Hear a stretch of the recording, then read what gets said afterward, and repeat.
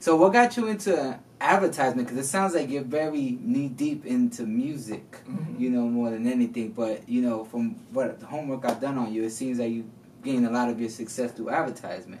Am I correct?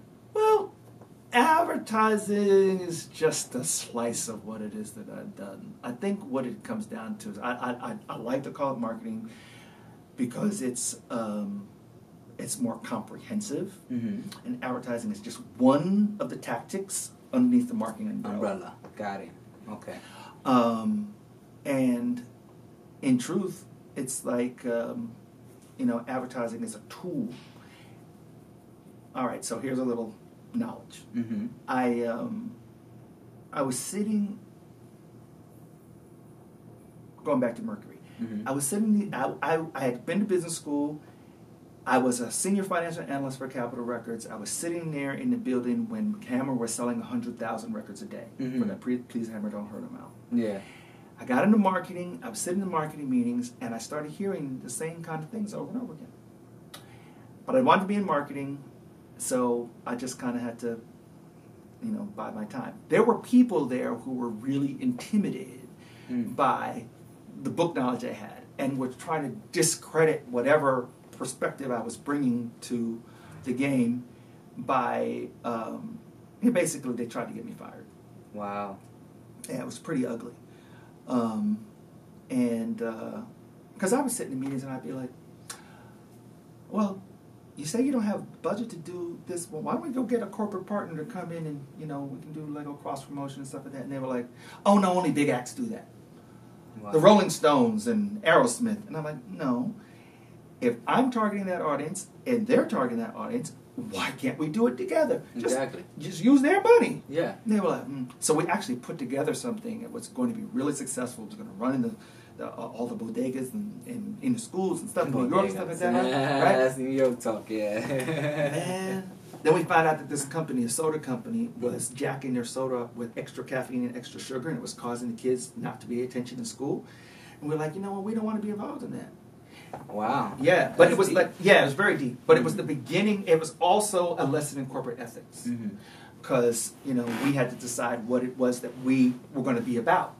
And we did not want to be about, black and brown kids in school not being able to get their education. Right. So we passed that up. But these kinds of things and wanting to do things that were non-traditional were threatening to people.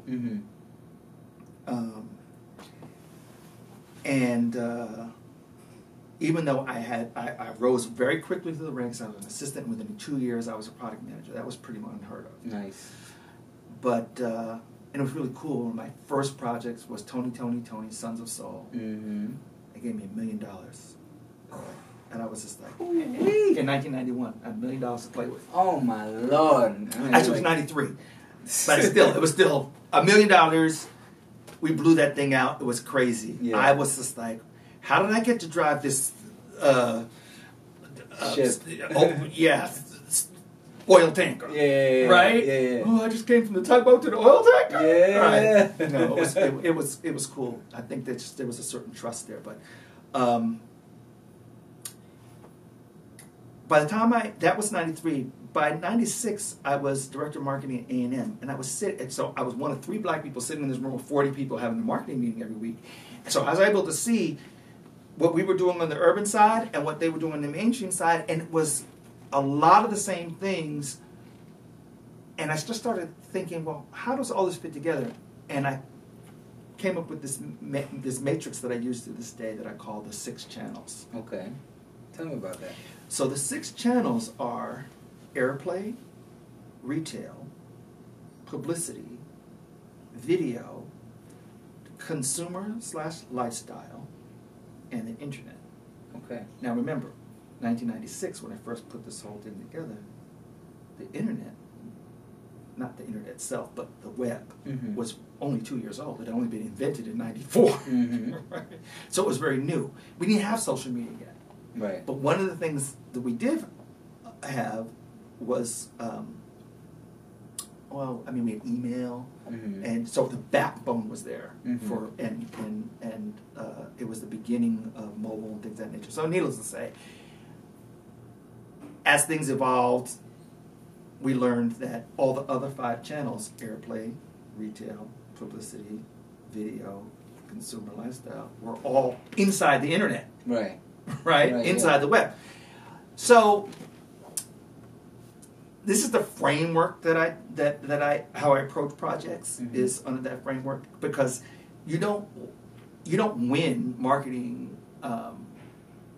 with tactics.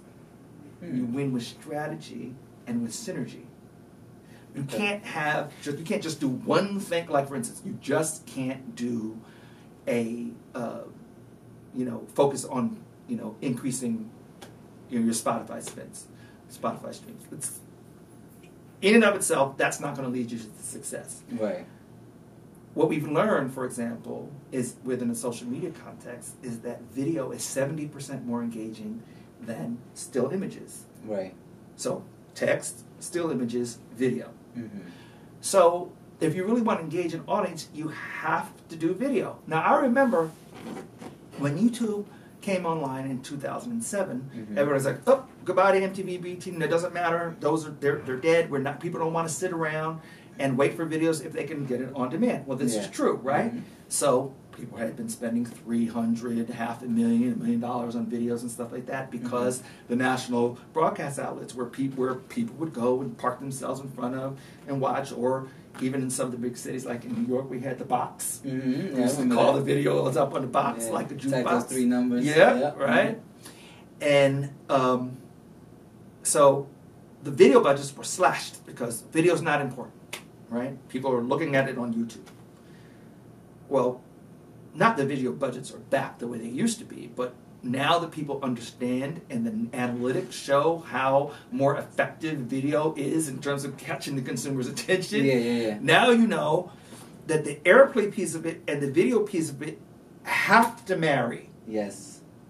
Right? So it's a perfect example of how you can't get away with just putting out, here's my SoundCloud stream. People want and right? Okay? So you had to have video in order to get the consumer's attention.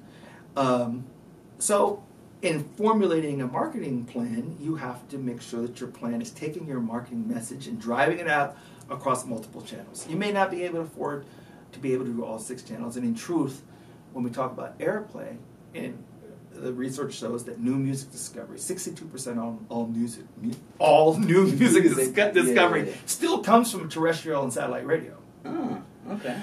So you want that to be your last place to go. You want to do all this other stuff to kind of drive those folks in the radio land to adopt your record. We used to say that if a radio station programmer is learning about your record the first time that you bring it to them, then you haven't done enough in the other areas in order to, introduce the record and make them want to play it. Right. Because their whole thing is, radio station people go, oh, we get the record on the radio.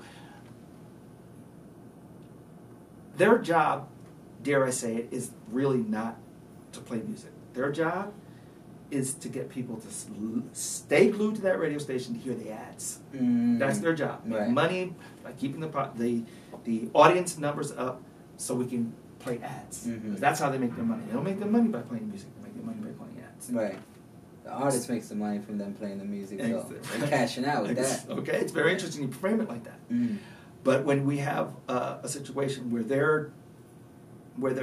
their job is to make sure that people don't turn the channel, all they're trying to do is play stuff that's familiar. And this is the reason why at a certain point all the music starts to sound alike. It just one song just kind of bleeds into the next. And everybody, DJ Mustard comes along and the sound works and everybody starts to mock Mustard and it's like, really? Okay. It's only so much 808s I can Right, exactly. So my point here is the idea that you want to do all these other things in order to ultimately play the hand of radio, to make them want to play it because it's being played in the club. The video's got 1 million views. There's a tour.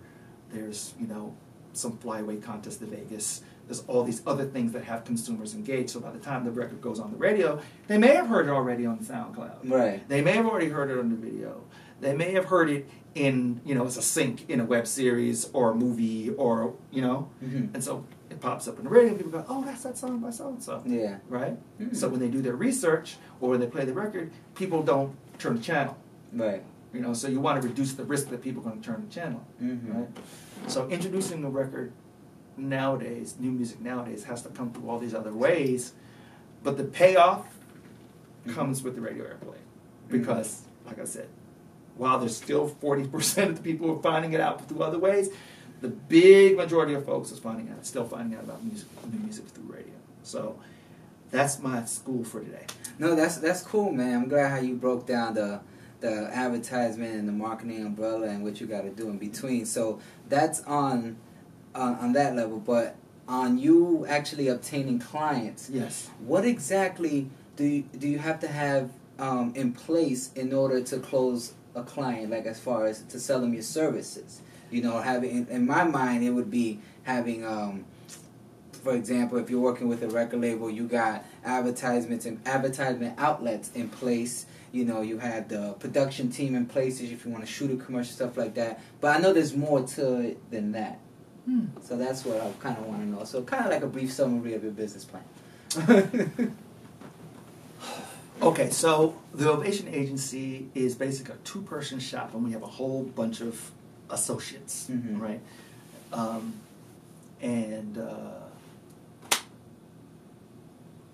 The biggest thing about what we do is, and I may have said this before, your network is your net worth. Right. Right?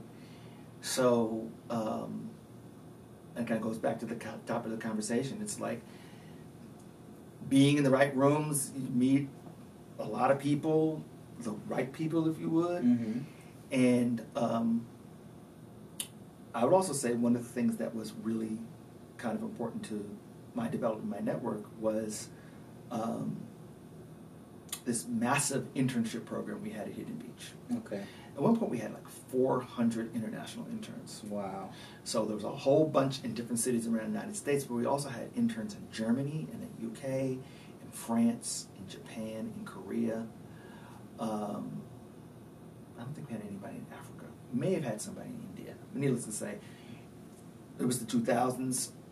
We had the internet. We could communicate with everybody. We used to do these group chats and conference calls and things of that nature. And then later on, and at that time, actually, the program was being run by an educator, a woman named Monica Young, who's gone on to be a really powerful, one of the primo female music managers, entertainment managers, because she manages some directors now.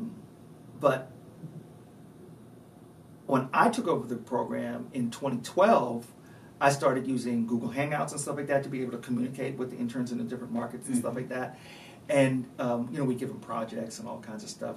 Once again, this was the beginning of my whole understanding. I actually like the teaching thing. Mm-hmm.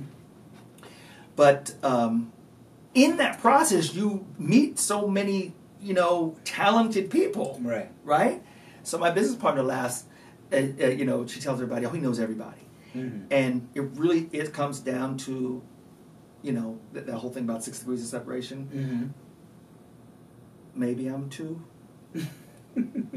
If I can call somebody, get some whatever. So one of the things I say was when you hire us is you get my quote-unquote Rolodex. The old term, but my contact list. Mm-hmm. I can get to, anybody who I need to get in contact with. We're also about strategy, and we're not necessarily, we understand that there are tactics that work, that are effective, whether it be, email marketing, whether it be, loosely digital marketing, whether it's, digital ad networks like, Facebook, Twitter, Instagram, and Google AdWords, in terms of the nuts and bolts of the advertising. But once again, we try to approach every project holistically and come up with a unique strategy for that particular project. So we'll come up with a marketing program and then put legs on that marketing program, and then we'll implement that marketing program, and whatever is required to make that particular thing go, we do bring resources to the table to make that happen. Whether it's a brand partner, whether it's a community organization, whether it's a nonprofit, whether whether it's a team to produce a music video. Like for example, I've been working with George Clinton's granddaughters, Candy Apple Red. Mm-hmm. They identified a director out of Atlanta that they wanted to work with, Mm-hmm. and I quickly learned that this guy who had basically done mostly rap videos, Mm-hmm. beautiful work, Right. needed production support. So we actually produced the video and pulled from LA. We put all the resources together, venues, catering, costume, hair, makeup, the whole routine, put that whole thing together, and we produced the video on behalf of the director. Now, who's going to get all the credit? The director. The director's going to get all the credit. But really all we care about is making the artist look good. Right. Making sure that the money is spent so it shows up on the screen. Mm-hmm. So we're really happy with what we were able to do with them. But it's just an example of being able to call in all our resources to be able to give independent artists and independent labels that that competitive polish and presentation that's required in order to be competitive in the marketplace. Right. Low tech is good for what it's supposed to be, but when you're ready to graduate, Mm-hmm. you have to be able to compete visually. You have to be able to compete with your campaign. You can't just cross your fingers and hope it's going to happen. It requires being able to go into the covers and look at analytics and say, why? Another one of my artists. Why is this all this messaging we're putting out not connecting with their audience? Mm-hmm. So you go under the covers and you look at their analytics. You look at who's following them. You look at who's their engagement on their social media content. And you understand. Well, hold on. You're messaging.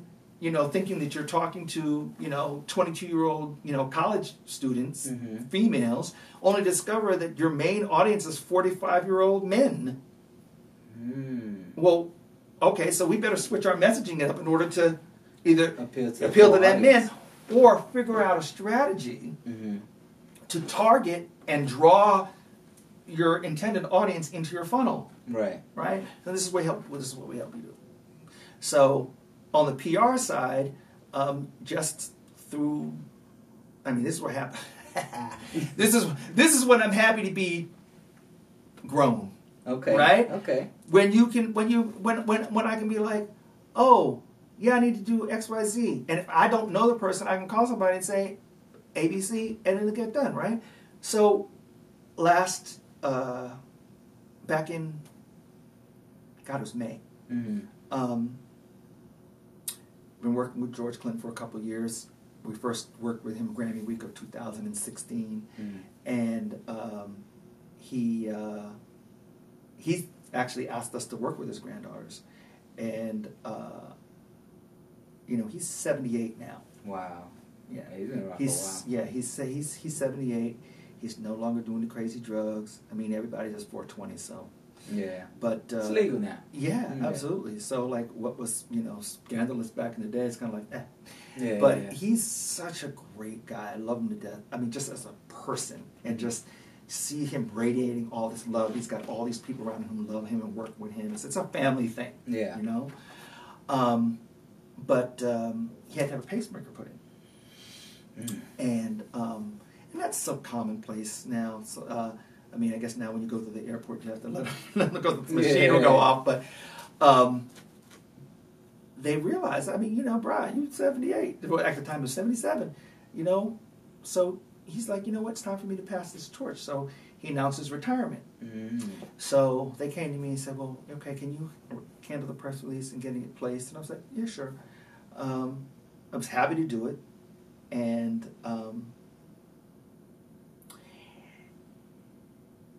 I said, there's a couple of different ways we can do this. We can put it out on the wire and hope people pick it up, or we could place it with a publication as exclusive. So relationship-wise,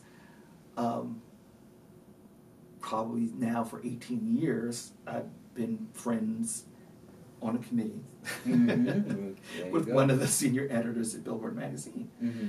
And I said, hey, I have this story. I can give it to you as exclusive, but I have a really short window because I need to get. I got to put it up on the wire the next day.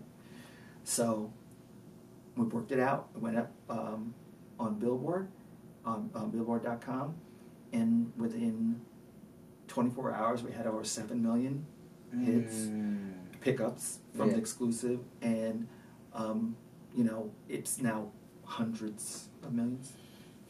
That's great to hear, man. That's awesome. Yeah, that to me was like a crowning moment in that sphere of what I do as a PR person, because people, the publicist. I'm like, I don't ever call myself a publicist because it's just a real narrow slice of how I look at things. PR is so important in terms of communicating your messaging. Right? But it can be so powerful if it's placed in the right hands, right? So the most important and the most powerful kind of marketing is word of mouth marketing. We refer to it as viral. So, did you go viral? Whatever. Well, what's at the root of a viral marketing campaign? Word of mouth. Word of mouth.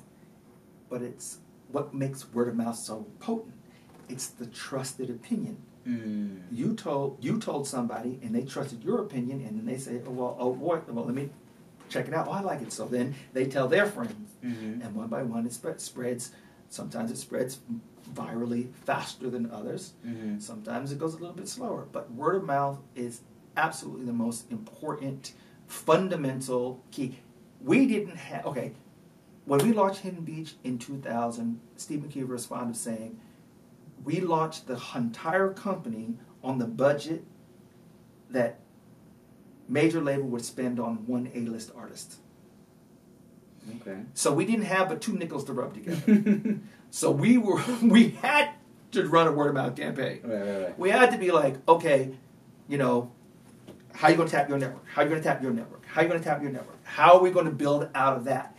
And we really had to look at it strategically for how we were going to tap niche audiences. We're going to target this niche audience because this niche audience. And so then when you aggregate all that, then you have a fan base. I remember we did a concert video for Jill Scott at the Tower Theater in Philadelphia. And I stood in the back of the room with my mouth on the floor because how diverse the audience was.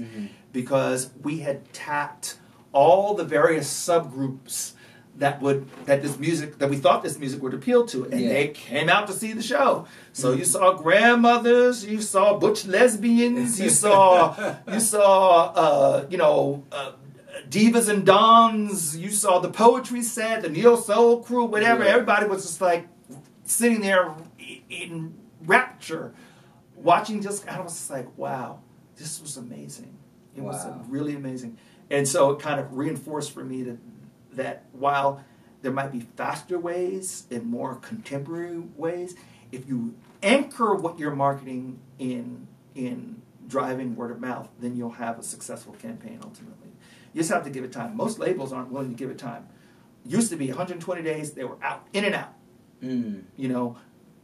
Jill, they started really working Jill in the spring of '99 when she went out on tour with The Roots, because Erykah Badu had sung the hook on the song that she wrote, You Got Me, with The Roots. And so she was out with them the spring of '99. Her record didn't come out until the summer of 2000. So it really was like a really long, that whole Who Is Jill Scott campaign was really a year and, a half before the record was dropped. And at that point, that was the answer. There she is. Oh, that's who she is. Okay, cool. So it's really a point that I'm proud of. But it was funny. I was recently looking into some other opportunities and things, and I decided to update my LinkedIn profile. And so for each one of my jobs before ultimately getting to Hidden Beach, I was like, okay, let me put some videos with my profile associated with that period of my career. And as I was doing that, I was just like, oh. And even me, I was there. But you remember, sometimes when you're in it, you're just doing it. Right, exactly. You're not thinking, this is going to lead me to this, and this is going to lead me to that. you're just doing it. And I've always done it for the passion, for the love of the music. That's why I continue to do it to this day. That's the, you know, why I'm fortunate enough to, you know, have that credibility. Yeah. You know, people, you know, I remember it was a time, like, one of the things we do is video promotion, Mm-hmm. right? Now, I will say that the video universe has shifted dramatically. Many of the people who actually were in video are now at the streaming services. Wow. You know, those people who were programming videos at VH1 and BET and VH1, BET and MTV. Mm-hmm. They're all like at YouTube, Spotify, Apple Music. Yeah, and that stuff makes like that. sense. Yeah, Stay in business. Yeah. So, but yeah, it's cool to be able to, you know, deliver a video, having a sense of what like the video programmer's like, Mm-hmm. being able to deliver the video and ultimately having it air, because it gives you the next level of entree to the business. Mm-hmm. Whether you're a believer in streaming, I mean, you have to be, because it's the dominant, you know, consumption, at least on the catalog side, and for big A-list records, Mm-hmm. you know, it's so important. You know, you need to be able to bring a mix of bleeding edge and traditional techniques into your marketing plan in order to be able to create the profile that you want. Right. So, for example, there's a young lady now. I just started working with her. Her name's Porcelain. Mm-hmm. She's from Memphis, a company called Made in Memphis Entertainment. Mm-hmm. And the guy who started the company is actually one of the songwriters from the old Stax records back in the day. Okay. Obviously out of Memphis. And so there's you know, a bit of, you know, legacy coming, you know, Mm-hmm. forward in with this artist. But she's got this great song called Lois Lane, and then we did this really dramatic video with Eric White directing and stuff. And when I was brought into a project by this guy, you know, LA native, Marv Mack, Mm-hmm. and he's got a company called Top Notch Promotions and Marketing. Mm-hmm. And he asked me to come in and do an industry awareness campaign because they just cracked the top 20 Mm-hmm. on the single. And I'm like, it feels good because here's some people who understand that you got to push all the right buttons to get where you need to go. Right. You know, sometimes people think they can cut corners, but there is no cutting corners. You know, there's really no cutting corners. And, you know, if, you know, you heard that adage about it's not necessarily who you know, but who knows you. Mm-hmm. So it's constantly about tapping different people's networks and expanding the conversation and introducing the record to another audience, another audience, another audience, another audience. And it seems like it kind of, you know, may happen, you know, all at once, but it really doesn't happen all at once. Mm. It's really strategizing how you're going to connect these different sub audiences that can maybe they can be leveraged into the next thing. Can be leveraged into the next thing. Mm-hmm. So we're going to do a big, you know, mixer with her in a couple of weeks out here. You're absolutely invited to come. I'll be there. You'll enjoy Just it. let me know. The Right here time in and date. downtown LA. You can walk there from here. That's all I needed to Yeah. hear. 'Cause I hate driving. Yeah, I hate traffic. Me too. I've become a Lyft guy. The Mm-hmm. traffic here rattles my nerves. Right. You know, right. more than New York. I know I that's hard to believe, but it's more than New York. Well, I was fortunate enough not to be able to drive in New York Oh, okay. because I was Young, so young. yeah, So yeah. and plus I took public transportation. So Yeah. mainly the train, which was the fastest form Sure, of transportation. absolutely. So yeah, I wasn't driving until I got to Florida, where everything is pretty much chill. And Yeah. It's only like rush hour traffic for like an hour and a half, so it wasn't too bad. Everything was nearby. So yeah, when I got here, I experienced that freeway. I was like, "Durr, Yeah, oh my yeah. God." I had So to leave 2 hours early to get there. On time. Exactly. To get there 10 minutes late. Exactly. To get there 10 minutes late and then have your nerves rattle. Exactly. That was a rude awakening here. And it's been that way. It's been that way since I moved here. The first time almost 30 years ago. Wow, that's crazy.